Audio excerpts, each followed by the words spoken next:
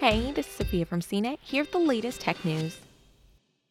A growing number of cities, counties, and states across the United States are taking the Centers for Disease Control and Prevention's recommendation to wear a face mask or face covering out in public one step further.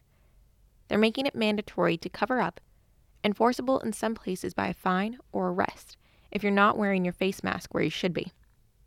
Earlier this month, the CDC changed its guidance on non-medical masks, urging the general population to wear them as a voluntary health measure. Homemade face masks and coverings may not be able to prevent you from acquiring the coronavirus, which is a respiratory pathogen, but they are thought to block larger particles from the coughs, sneezes, or saliva of asymptomatic people. In other words, wearing a non-medical covering is to protect others from you, not the other way around. The seriousness of the coronavirus outbreak, with over 775,000 confirmed cases in the U.S. and over 2.4 million worldwide, is prompting some local governments to make wearing masks obligatory.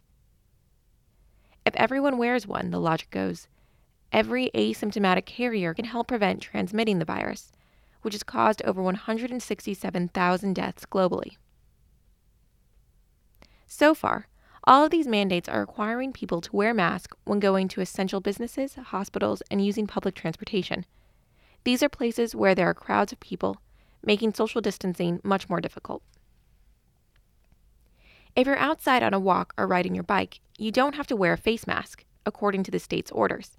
However, if you're within city limits, some orders say that you should bring a cloth covering with you in the event that you pass someone else at close range or decide to go into a shop. It's possible you could also be stopped and cited. This is because you'll likely be around other people on the sidewalk and can expose them to the virus, or vice versa. If you're exercising outside, it's best to choose an area that doesn't have much pedestrian traffic, like your neighborhood, outside the city, or, if possible, in your backyard. The mandatory face mask orders don't extend to your car, but they still apply to situations where you're within 6 feet of someone outside your house. Most of the countries and states with mandates suggest that children wear face masks when going to essential businesses, starting between the ages of 2 and 9. It isn't recommended for children who have breathing problems or who are under the age of 2 to wear a face mask. Some areas, like San Francisco, say that kids between the ages of 3 and 12 are not required to wear a face mask, and if they do, they need to be supervised by an adult. Whereas states like Maryland make it a requirement for children ages 9 and older to wear cloth coverings.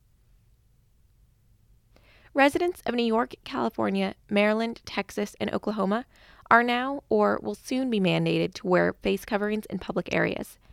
That means they will need to cover their nose and mouths with a homemade or purchased mask, a scarf, a bandana, or something similar.